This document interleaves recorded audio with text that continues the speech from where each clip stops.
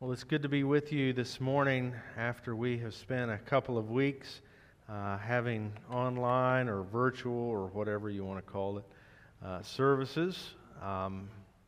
They are and will continue to be a poor substitute for being together.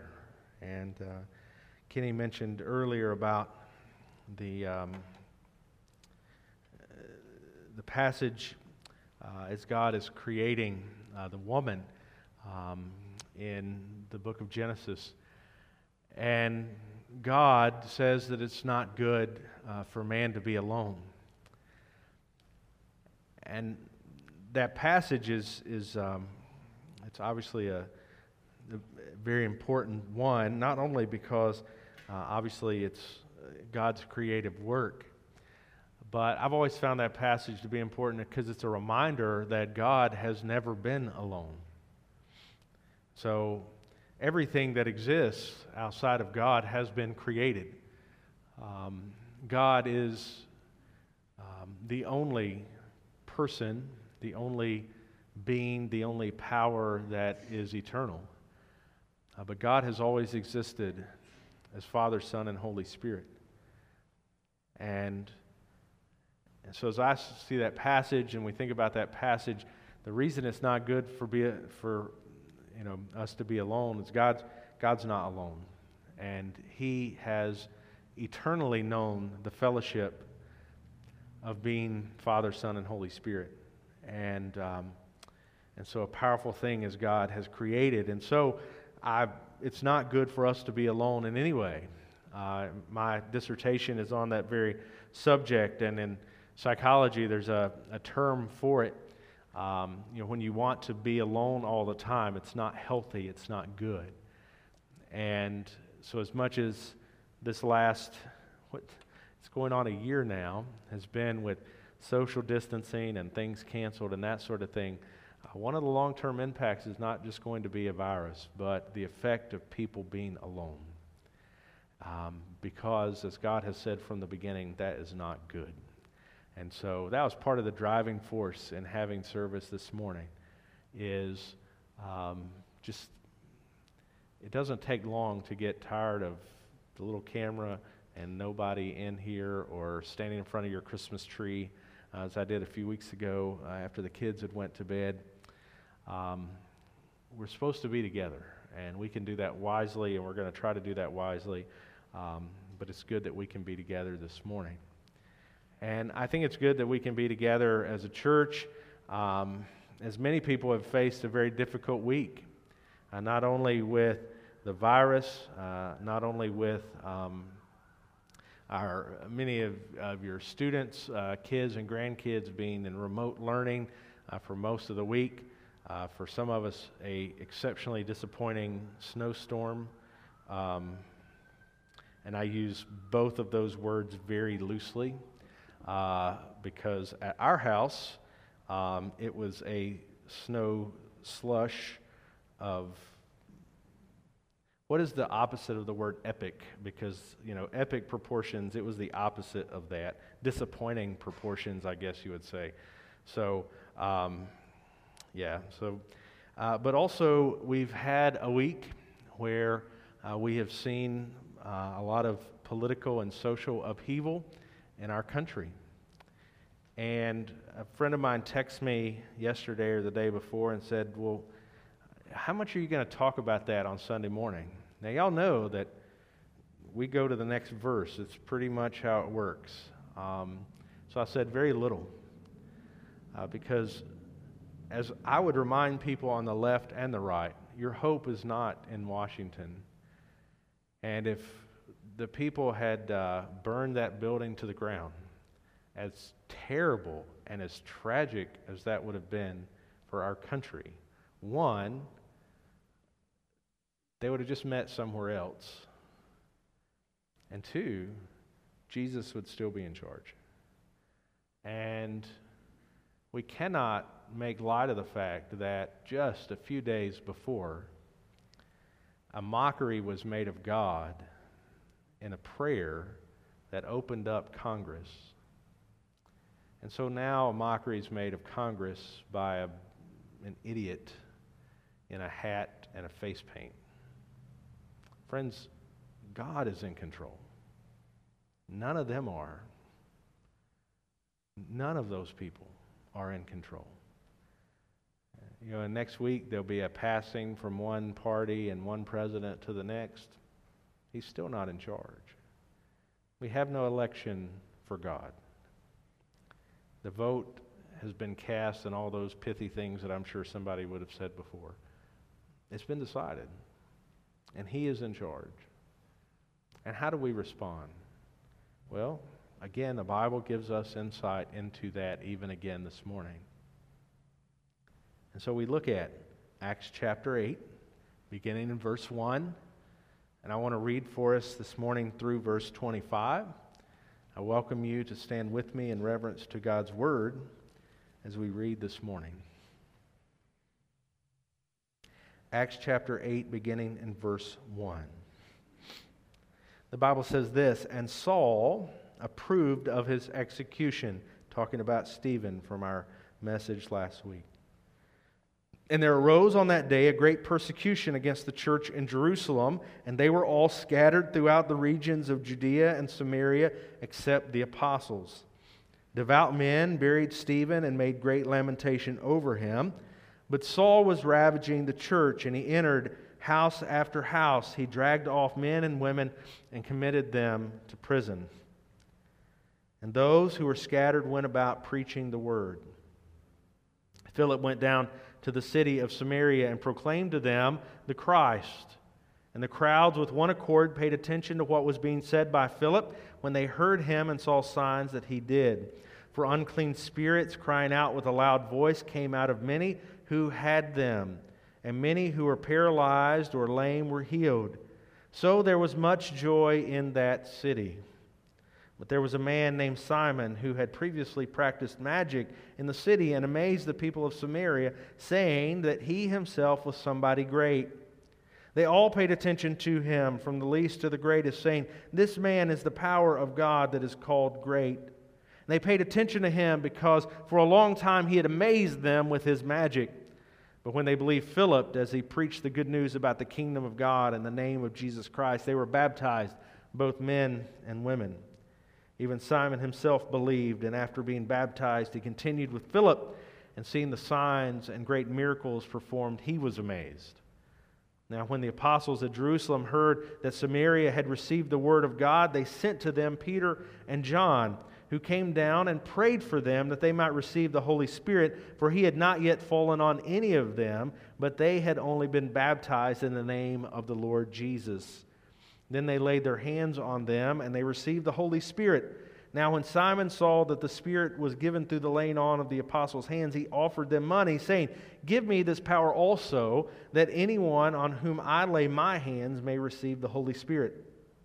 But Peter said to him, 'May your silver perish with you, because you thought you could obtain the gift of God with money. You have neither part nor lot in this matter, for your heart is not right before God. Repent, therefore, of this wickedness of yours, and pray to the Lord that, if possible, the intent of your heart may be forgiven you. For I see that you are in the gall of bitterness and the bond of iniquity.' And Simon answered, 'Pray for me to the Lord, that nothing of what you have said may come upon me.' Now when they had testified and spoken the word of the Lord, they returned to Jerusalem, preaching the gospel to many villages of the Samaritans." You may be seated.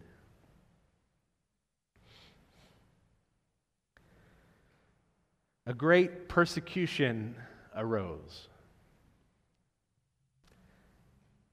As we heard last week, as Pastor Alex was preaching from Acts chapter 7, Stephen was stoned to death for his faith in Christ. He was stoned because he dared to push back against the religious authorities. He was stoned because he told them the truth. And out of that, we're told that Saul approved of this execution, because the book of Acts is beginning to set us up to be introduced to Saul. We've seen him a couple of times now, and we'll be introduced to him in the verses to come.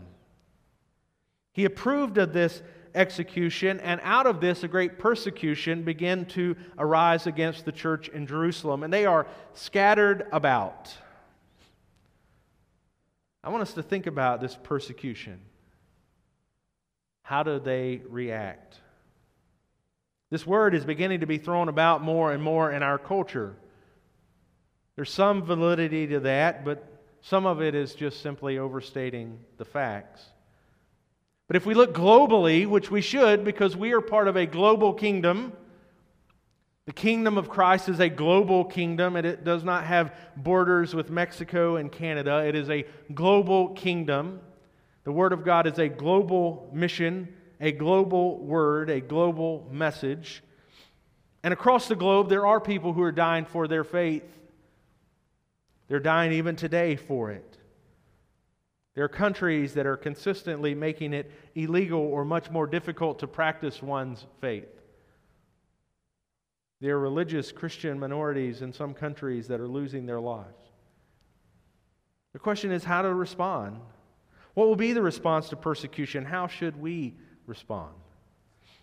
I want us to think about that this morning. How did they respond? If we think that persecution is coming,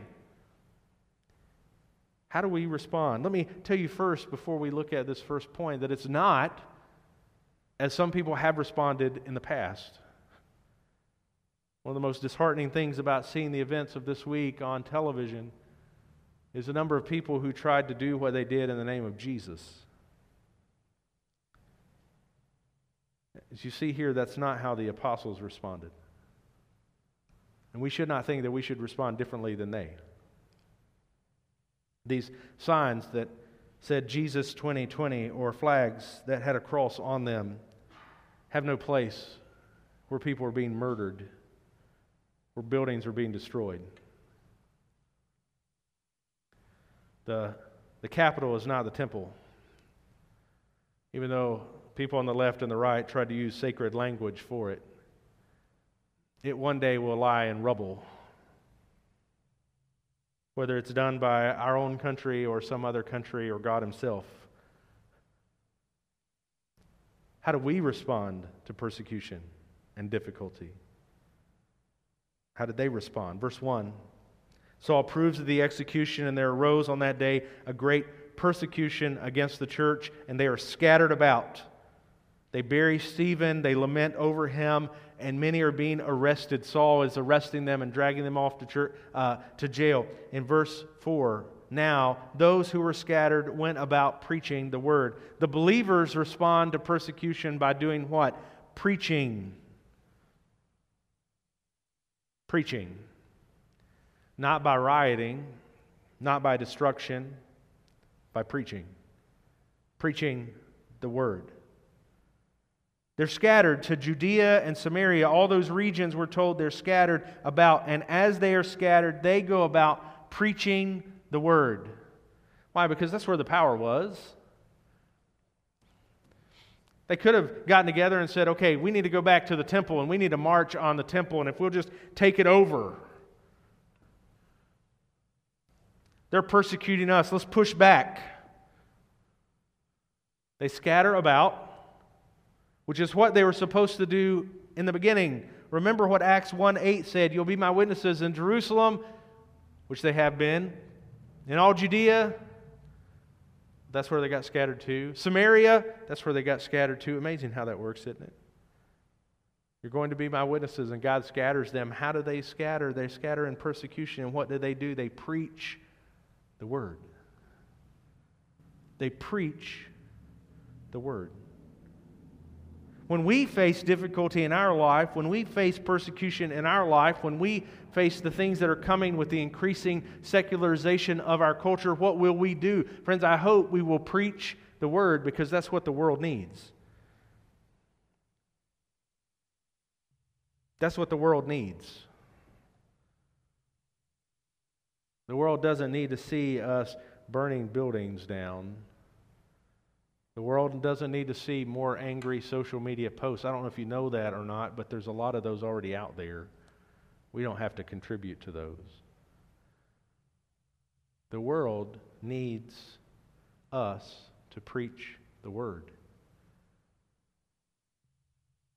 And friends, we cannot wait until that is the last thing we have to do. That is the first thing we should be doing.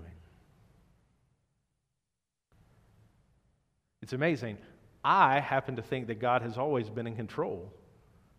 I don't know if you have ever heard me say that or not. It's been a theme maybe as the last 8 years as your pastor I've mentioned. 7 years and 11 months and however many days or whatever it is. But apparently, for some people, God didn't become in control until, after the election or after the House and Senate met or whatever. It's God's going to do this and God's going to do this, and all of a sudden he doesn't do what they said he was going to do, and so, we still believe God's in control. Friends, I've always thought he's in control. I hope you have as well. And if we will express that confidence, both in good times and bad, it opens up the door for us in these times of great difficulty to preach the Word. It doesn't look like something we tagged on. As Christians, we're really bad about that sometimes. We don't pray until it gets really tough. We don't read our Bible till we can't find the answer anywhere else. We don't preach the gospel and the Word until all these other things we've preached haven't worked. Why don't we start here? It's the first response of the believers when they are scattered in the midst of persecution. They preach the Word. And remember where they are. They are in Samaria. In particular, as we're going to look at Philip in a moment, he's in Samaria, a place that did not follow after God. A place that had a perversion of religion. But what does he do? He goes and he preaches the truth. In fact, that's our second thing. Their preaching, as we pick up in verses 5 through 8, their preaching brought joy to those far from God. So one of those scattered is Philip. One of those scattered is Philip, and he goes to the city of Samaria, which is kind of the capital region there, and he proclaimed to them the Christ. He goes and he tells them about the Messiah, and as he goes there, the crowds with one accord paid attention to him. Isn't that interesting? No one in Jerusalem had wanted to hear them. They had ran them out. They had persecuted them. But he gets to the place where the people do not know God. He begins to proclaim God's word, and the people with one accord paid attention to what was said by Philip, for they heard him and they saw the signs that he did. As he's there and preaching, unclean spirits, crying out with a loud voice, came out of many who had them, and many were paralyzed and lame, but they became healed. Verse 8, so there was much joy in that city. We're going to find out as we look at Simon the sorcerer, as we call him, in the verses that are ahead, that they had seen a false message, they had seen false signs, and they had grown tired of it. At one point they had liked it, and at one point it had meant something to them, but they had grown tired of it. But when they see the real thing, they pay attention to what is happening. When they see the real thing taking place, when they see authentic belief and authentic faith and authentic truth taking place, they pay attention to what is being said. And it brings joy to their city when the truth comes. If you think about the context in which we live now, truth has been roundly rejected. Truth is just completely and utterly rejected. We pick and choose, our culture picks and chooses which parts of truth they want. They'll tell you to, for example, believe science, but then deny human biology, deny life. We pick and choose. People in the church pick and choose. They pick the parts of God they like. This part they like where God's really encouraging, but the other part where God says, you're hopeless without me. No, we don't like that. Or as Peter will call upon this sorcerer in a little while to do repent, they don't like hearing that word. That's an ugly word. Because repent means that I've done something wrong. That I'm not as good as I try to pretend to be. And yet God calls upon each one of us to repent, to turn from our sin and doing it our way and to follow His way, because His way is better, best, greatest. His way is right and our way is wrong.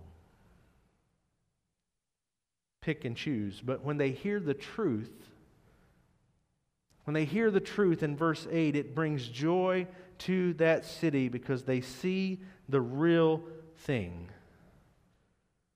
Friend, think about the time in which we live. Do you not think that people could use a little bit of joy? They're hungry for it. I mean, look at a couple of weeks ago, and obviously this is an imperfect example, but a couple of weeks ago there was a debate going on about whether or not the government would give us $600 or $2,000 or $2,000 a month or whatever. I mean, it's all kinds of debates. And there were some people who said, man, that $600 would really be helpful here at the end of the year. And the other people, $600 is nothing. Now, I don't know about you. I'm not to the point in my life where $600 is nothing. It's still $600. And as I said on social media, anyone who doesn't want theirs is welcome to give it to me, and I will put it to good use. Because then I will have more than $600. But there were people who their joy or happiness was tied up in the prospect of getting $600 or $2,000. That's a lot of money. You know, $2,000, because it's not just $2,000. I mean, if it's just you, it's $2,000. But, I mean, I got a whole big house full of kids. I mean, it's a bunch of money. It's more money than I made in some years in the past. But guess what will happen? It will get spent. And it'll kind of be like when you're an adult, and you adults know this, some of you kids don't know this, but when you're an adult and you end up for Christmas, you got to buy your own presents, right? And so really it's about the same if you get something or nothing because you had to buy it either way. When your joy gets tied up in that, man, it's really easy for it to go away because you could lose that money, you could spend it and it not, bring you as much joy. It could be a vacation and it not be restful, whatever it is. But what it tells me is that people are hungry for joy. They are hungry for it. Because what they often have is temporary happiness, but they don't have joy that is sustained in their life. And the reason for it is that most people are living only for today and only for themselves and only for things that are temporary. And they've been convinced by our culture that everything is temporary. And so therefore there's nothing that can give you sustained joy because everything is going to fade away and fall away. As one of my teachers in high school used to say, life sucks and then you die. Now, he was being sarcastic, except that that's how most people live. Life is kind of crummy, and then you die. But we're told that when Philip comes to this town and they hear the truth, there was much joy in that city. Because the preaching of God's word, the truth of who God is, brings sustainable joy in the lives of people.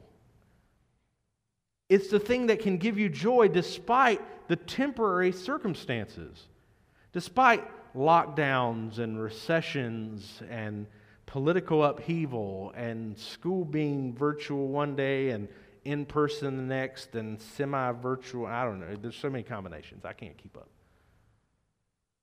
Joy sustains us through ups and downs, persecution, hardship, blessings. That's what joy does. And so the preaching of God, the preaching of His Word, brought joy to those people who were far from God. They had seen false teaching, and we're going to encounter that with Simon. They had seen and witnessed and been a part of false and magic that had let them down, but now they have joy. Friends, this is a time when people need joy. And they're not going to find joy in a stimulus check, and they're not going to find joy in an election, and they're not going to find joy in lockdowns or the lifting of lockdowns. Joy is found in God and God alone. Joy is found in Christ and His hope that He gives. And that's what happens when they come to this city. What do we see next? Out of this persecution, that they've been preaching the word, and we find in verse 9 that the people believe when they hear the good news. Look what happens. There was a man named Simon who had previously practiced magic in the city and amazed the people of Samaria, saying that he himself was somebody great. So there's this guy, he could practice magic. What did that look like? Okay, did he have some type of abilities based on being wicked? Was he really a master of deception? So if you look, there's some prosperity preachers that you can see these videos online, and they go around and find people, and apparently all these people have uneven legs. Okay, I don't know if this is a problem, an epidemic that I wasn't aware of, but apparently people everywhere have legs that are uneven. And they go, and it's a thing, we're going to heal you, and he manipulates the guy's leg, and all of a sudden, look, now your legs are the same length, and apparently they weren't before, and so again, it's apparently an epidemic that prosperity preachers can find, and healing preachers can find out there at the mall. So was it that? Was it, hey, I twisted your leg, and now it looks even, and wow, I'm a great healer? Or was it, he was endowed by Satan with some type of power that gave him this? I don't know, but whatever he had done, he had previously practiced magic. He's lost that ability, but when he did it, when he could do this, he amazed the people of Samaria, and he himself said he was somebody great, and they paid attention to him, from the least to the greatest, verse 10 tells us. This man, they said, is the power of God that is called great. And they paid attention for a long time, because he amazed them with his magic. They were captured, their attention was captured by something false. This shouldn't surprise us. How much of the attention of the people around us is captured by something that is false? A false religion, false idols, false philosophies. They're captured by it because it sounds cool and trendy and amazing. That happens all the time. I'm reading a book right now about how across our country there is this philosophy capturing young people, especially young women, convincing them, though they have no evidence ever showing before, that they are not really a young girl, but they are a young man. Epidemic proportions. No explanation, no scientific explanation, no medical explanation, but it is a philosophy that is capturing these young girls. And at 15, 16, 17, 18 years old, they're wanting to go on hormone blockers and have surgery because they've convinced themselves that they are young men.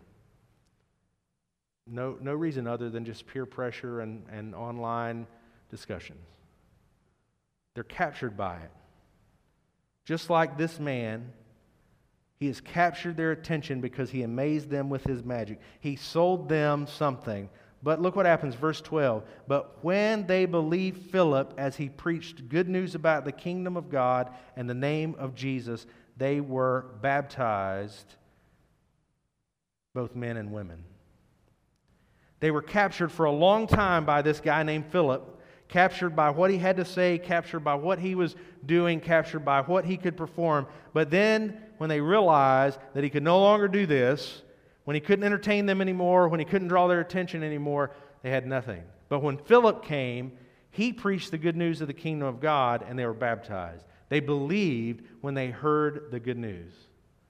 The people believe when they hear the good news. Friends, why should we be surprised that the people of our world are captured by lies? Most of them have never heard the truth. They're captured by lies because they have never heard the truth. Now, I'm not saying that if each and every one of them hears the truth, immediately they're going to abandon their lies, but many of them have never heard the truth to abandon the lie for the truth, to abandon the darkness for the light. They've never heard it, so that they would know there's something else. I've told the story many times of the young girl. My previous church was doing the Good News Club, and a young girl came to Good News Club. I think it was the first one of the year. We get everybody in their cars, they go home, I get back to the church, and I get a phone call. And the lady says, "Hey, I'm a parent from Good News Club." And immediately my mind's going, something's went wrong, we've done something wrong, something's happened. And she says, "My daughter just brought home the little take-home that you give that's got a little devotional and some activities in it." I said, "Yes, ma'am." And she said, "Does she need to bring that back next week? Basically, is it homework?" I said, "No, that's for her. That's for her to do the activities. I hope you'll do them with her and spend that time with her, looking at the Bible verses and doing the devotion." She said, "Well, good." She said, "I'm really glad that I sent her today." I said, "Ma'am, we're really glad that you sent her as well." And she said, and this is what's always stuck with me, she said, "That's probably the first time she's ever heard about Jesus." Now, this little girl was 8 years old. She lived a few houses down from our church in Rutherford County, foothills of North Carolina, buckle of the Bible Belt. She says she's probably never heard about Jesus. She says she's never been to church. Now, one, it's bothersome that this mother has a realization that that's something she needs to be doing and has never done that. But two, what does it say about us that there can be people living near our church in the Bible Belt where all the churches are and they've never heard the truth? We should not be surprised that people get swept up and caught up in all of these lies, because they have never heard what is true. And when Philip goes to Samaria and he begins to proclaim, they believed and they were baptized, both men and women. Friends, people cannot believe until they hear the good news. They're going to do this. We look at repulsion at the decisions that people make. We look at how our leaders lead. We look at what our culture teaches, and we are repulsed by it. And we should be repulsed by it, and I hope we never lose that repulsion. But we cannot be surprised by it, because they have never heard the good news, so how would they believe what is true? They will accept a lie until they're confronted with the truth.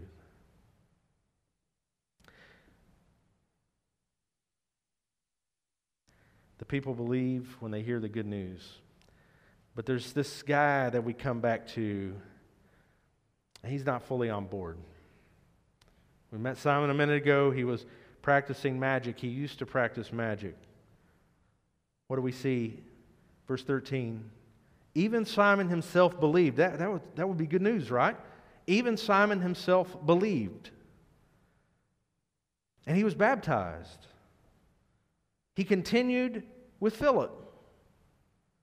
These are all positive. This is a good thing. Here's this guy who used to work magic, but now he has been saved, and this is a good thing. But then we read that seeing the signs and great miracles performed, he was amazed. So hold on to that idea. This is Simon the sorcerer. He believes and he's been baptized. He's following after Philip. And we'll come back to him in a moment. Verse 14, the apostles in Jerusalem hear that Samaria had received the word of God. They sent Peter and John. They came and they prayed for them that they might receive the Spirit, because they have not received the Spirit yet. What does this tell us? That the apostles came to pray for them so that they would have the miraculous signs of the Spirit upon them. The Spirit not fallen upon them for that to happen. And so it's not happened. They've been baptized in Jesus' name. We're told that they believe, but the signs, the miraculous signs, have not fallen upon them. And so Peter and John come so that would happen to them. They laid their hands on them and they received the Holy Spirit. But then we come back to Simon. When Simon saw that the Spirit was given through the laying on the apostles' hands, he offered them money. Now, we're not told that he has the Spirit. In fact, Peter will say later on that he still has this bitterness and the bondage of iniquity upon him, he says in verse 23. So Simon offers them money. It makes sense, right? He had been able to perform magic, and that had drawn a lot of people in. He'd probably done very well for himself because remember, they have followed him for a long time. And there's a lot of money to be made in manipulating people. He followed them for a long time. Or the Samaritans followed him for a long time, but now they've stopped because he used to practice magic. But when he sees what happens when the Spirit falls upon these people, remember, Philip had come in and he had cast out demons. He had healed those who were sick. He had healed those who were paralyzed. He had the Spirit of God upon him. And now the apostles have come and they have laid hands upon these other Samaritans, and they have the Spirit of God, and he wants it. And so he offers them some money. He says in verse 19, "Give me this power so that anyone on whom I lay my hands may receive the Holy Spirit." What was he concerned about? The flash, the spectacle, the scene, the entertainment value. False followers are only concerned by the flash. They're only concerned with the flash. They only want the big production. They only want what they can get out of it. He says, "Give me this power so that anyone on whom I lay my hands may receive the Holy Spirit." That sounds like a good thing, but he believes that he can buy the gift of God. That this gift that has been given freely, well, if you've believed the gospel, you understand that this is not the case. If you believe the gospel, you understand that this is not possible. If you know the good news of Christ, you know that it's not possible simply to pay for it.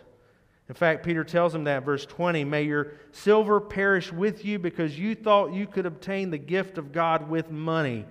You have neither part nor lot in this matter, for your heart is not right before God." He says you can't buy it. You can't buy this gift. You clearly don't understand what is happening. You clearly don't understand what God has done. You cannot buy this gift. It's been given freely. In fact, he tells in verse 22, "Repent, therefore, of this wickedness of yours, and pray to the Lord that if possible the intent of your heart may be forgiven you. For I see that you're in the gall of bitterness and the bond of iniquity."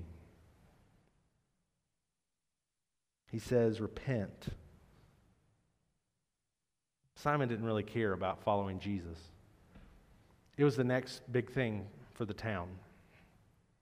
Remember, Simon had been the guy. He'd been the guy that everybody looked to. He'd been the guy that everybody followed after. He'd been the guy that everybody wanted to see. But now it was somebody else.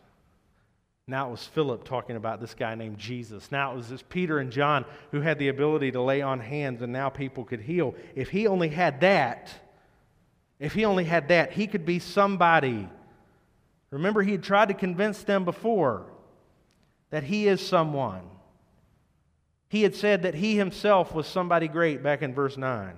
And now he could really prove it if he had the ability simply to give the Spirit. And he could charge a premium to do so. And to that, Peter says, repent.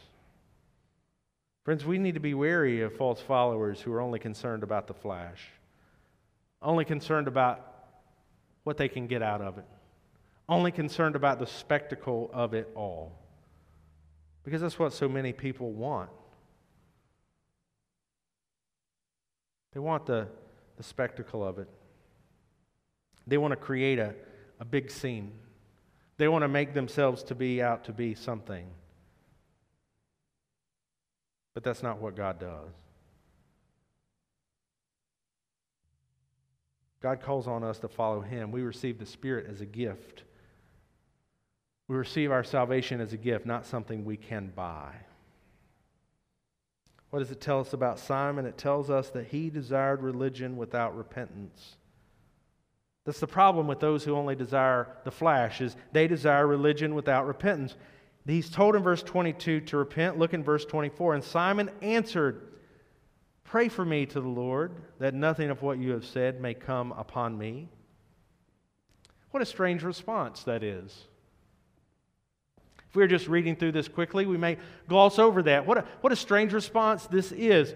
Pray for me to the Lord, that nothing of what you have said may come upon me. What did they tell him to do? They told him to repent. But he doesn't want to repent. He says, pray for me. Have you ever heard that before? I know I have many times. People you're talking about who what they need is repentance. But what they ask for is prayer.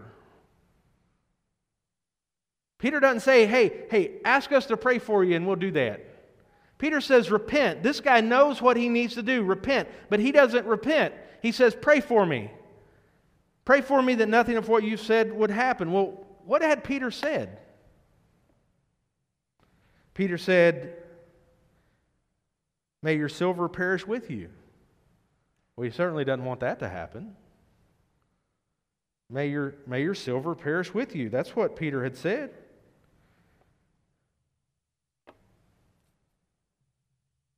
He said, pray that your heart may be forgiven. Well, why wouldn't he want that to happen? That sounds like a good thing. The problem is he doesn't want to repent. He wants religion, he wants the spirit, he wants the spectacle, but he does not want to repent. He wants the religion without repentance, but friends, you can't have that. You can't have Jesus without repentance. That's the problem we have in the mainline Christian denominations today, is they do not talk about repentance because everything is permissible. Everything is okay. If you want to defy God, that's all right. It's your choice. God just wants you to be happy. No, God wants you to repent. He wants you to turn from your sin, because turning from your sin is the realization that His way is perfect and your way is not. We try to tell people that their way is all right, even if it contradicts what God has said. But friends, God's way is perfect. That's not what Simon wanted. He wanted the religion, he wanted the spectacle, but he wanted it without the repentance. Friends, that's not how it works. We want to talk about preaching the good news during persecution, preaching it through hardship, living out truth to a world that has denied truth. Friends, it comes with repentance. Repentance is the first word of the gospel. Repent and believe. Peter calls on this man to repent, to turn from his sin, to turn from the bondage of his iniquity. And he says, just pray for me. Friends, that refrain continues to be the refrain of sinners even today. Just pray for me. Friends, praying for you is good. There's nothing wrong with a request to pray for you. But when God has called you to repent, asking me, asking another believer, asking someone else to pray for you will not suffice and is not a substitute for your repentance. But that was his desire, religion without repentance. And that is the religion of our day. That is the religion of our culture.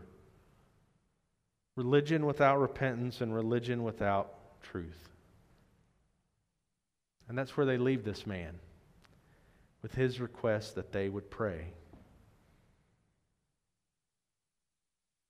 If we had this, we've had many people come and follow, but yet we've had this one man who has tried to manipulate the process. What might that have done to the apostles? How would that have affected how they responded to this persecution? Look at the last verse. And now, when they had testified and spoken the word of the Lord, they returned to Jerusalem, preaching the gospel to many villages of the Samaritans. What we find out here is that they're not deterred. They're not deterred at all. They're not deterred by this disappointment of this man who has done this thing, this man who has tried to manipulate the process, this man who has refused to repent. They're not deterred. They continue on. They testified and spoke the word of God. They returned to Jerusalem, preaching the gospel to many villages of the Samaritans.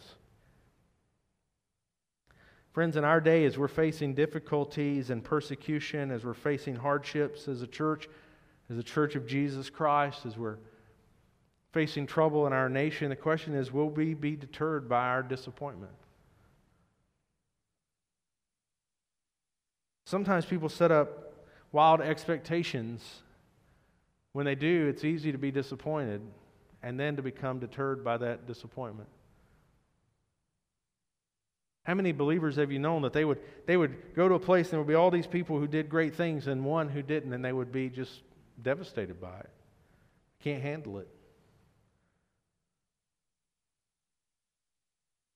If we've got the joy that comes from knowing Christ, we cannot be deterred when we're disappointed. I was thinking in our first service this morning at like 8:05, there was nobody in here, right? I mean, it was like, we're going to go eat breakfast and not worry about it till 9 o'clock. And a few people trickled in. And we could look this morning, and there's people that aren't here, and many, because they're still worried, as they should be, especially folks in our church that are very vulnerable, worried about this virus. It would be easy to be disappointed by that and say, well, I wish that pew was full, or I wish we had a few more people here. You know what I've seen? I've got pastor friends that they are religious when it comes to keeping up with how many people come to each thing they have. And so they'll have somebody that's tasked every week with saying, okay, we had 110 this morning. And last week it was 115. We got to do something different. And you know what I've heard in every one of their voices is a real sense of joy when the thing that they count looks positive. But a sense of despair when the thing that they count is not positive. And they have no reason to be that way, because it could have been a vacation, it could just be people's time in life. They don't know if the message, it doesn't count if the message, had an impact on somebody, if it changed somebody. It's all about, this is the thing that we calculate with. You know what we see here is that these men, when they go to Samaria, they know that their task is to preach the word, and when they preach the word, that gives them joy. And even with this disappointment of this Simon who does not repent here, they're not deterred, they continue. They speak the word of God there, and as they're going back to Jerusalem, they continue to preach the gospel to many villages of the Samaritans. Think about this. If the persecution had not happened, Philip would have not went to Samaria, where lives would have been changed. They wouldn't have happened. That wouldn't have happened. And then, because lives were changed there, the apostles came to Samaria. And because they came to Samaria, at some point they had to go back. And so on their way back, they preached. And so other people have heard the good news, all because of this persecution that could have easily deterred them from their work. And so instead of seeing it as a disappointment, they saw it as an opportunity, and they taught the Word of God where they were, and they taught the gospel on their way home. They're not deterred by disappointment. So here's the challenge this morning. You and I need to endure. We need to endure through difficulties. We need to endure through persecution. We need to endure. It's going to be difficult. It's going to be difficult to be a person of truth in a world that doesn't trust truth, that denies that truth exists. But we must endure. We must endure through any hardships that come our way, whether it's something that God puts in our life to grow us, whether it's the reality around us, we must endure through difficulty and persecution. Because we live in a world that desperately needs to hear about Jesus.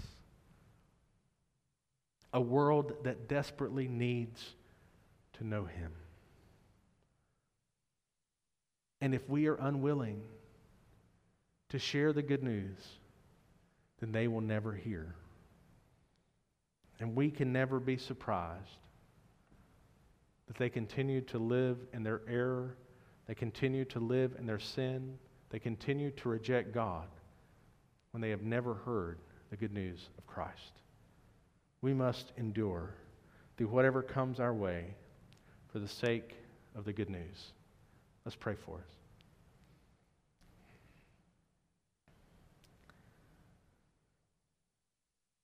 Heavenly Father, we thank you for your goodness and grace. We thank you that you love us and that you brought us here together. God, I pray that we would be faithful. We would be faithful no matter what comes. We would be faithful no matter what is ahead, that we would endure.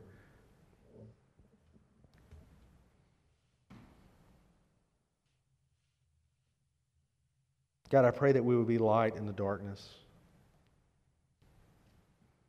that we would be hope to the hopeless, that our joy would shine through when the false joy of the world fades. God, I pray that you would lead and guide us during this time. Strengthen every heart. Help us to endure what is ahead. We thank you for the hope that we have in Christ, that He has given His life so that we might live. And my prayer this morning is that we live for Him. As we pray in Christ's name, amen. I want to invite you to stand with me this morning as we sing this final song. This morning, if you've never followed Christ, the same message, the same call that Peter gave to this guy named Simon is given to you. Repent. Turn from your sin. We've all sinned and fallen short of the glory of God. And so we're called upon to turn from that sin and follow Him, to believe in Christ, to believe that His death has given us life. If you've never done that, this morning is the time to do that. This morning is the time to come and let me share with you how you can know Christ. But friends, if you know Him this morning, the call is to endure. To endure by sharing His truth, sharing the good news of Christ with a world that desperately needs it. Would you be faithful? Would you endure in the midst of all difficulty? Pray during this time that God would give you the strength to endure whatever hardships come, so that you can be found in Christ. Would you respond to His word this morning as we sing together?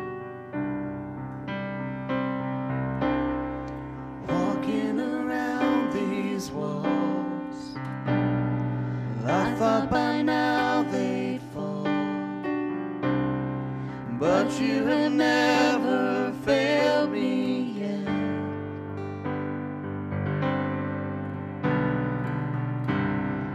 Waiting for change to come, knowing the battle's won, for you have never failed me yet.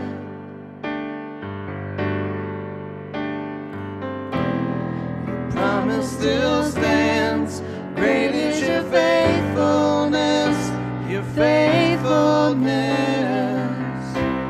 I'm still in your hands, this is my confidence, you've never failed me yet.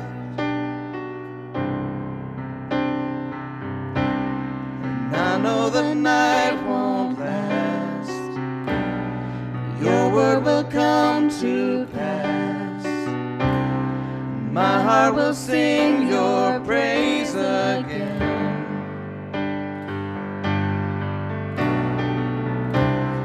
Jesus, you're still enough. Keep me within your love. My heart will will sing your praise again.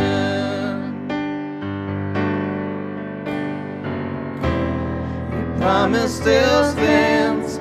Great is your faithfulness, your faithfulness. I'm still in your hands. This is my confidence. You've never failed. Your promise still stands. Great is your faithfulness, your faithfulness. I'm still in your hands. This is my confidence. You've never failed. 'Cause I've seen you move, come move the mountains, and I believe I'll see you do it again. You made a way where there was no way, and I believe I'll see you do it again. I've seen you move, come move the mountains, and I believe I'll see you do it again. You made a way where there was no way, and I believe I'll see you do it again. I'll see you do it again.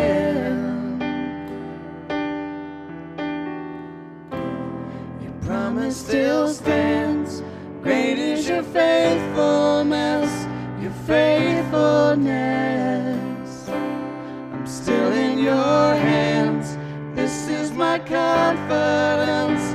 You never failed. Your promise still stands.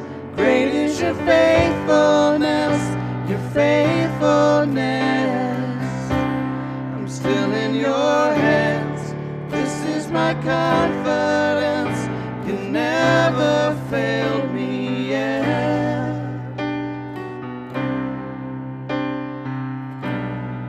And I never will forget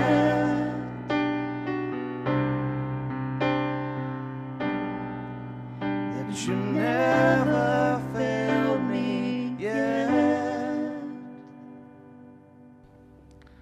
Well, I want to thank you for coming to worship with us this morning, and pray that as you go, the Lord would bless you and keep you. And that no matter what we face this week, what we face in the weeks ahead, that we would endure. Because He has saved us. He has given us His grace. He's given us His truth. He's called upon us to endure in the midst of whatever trials we face. And so we pray for that as we're dismissed this morning. Let me pray for us. Heavenly Father, we thank you for loving us and caring for us. We thank you, God, that you guide our heart. Help us to endure whatever comes our way, whatever difficulty lies ahead. Help us to proclaim your word in the midst of persecution and distress. Give us, God, give us grace for every day. Give us grace no matter what comes. We pray this in Christ's name. Amen.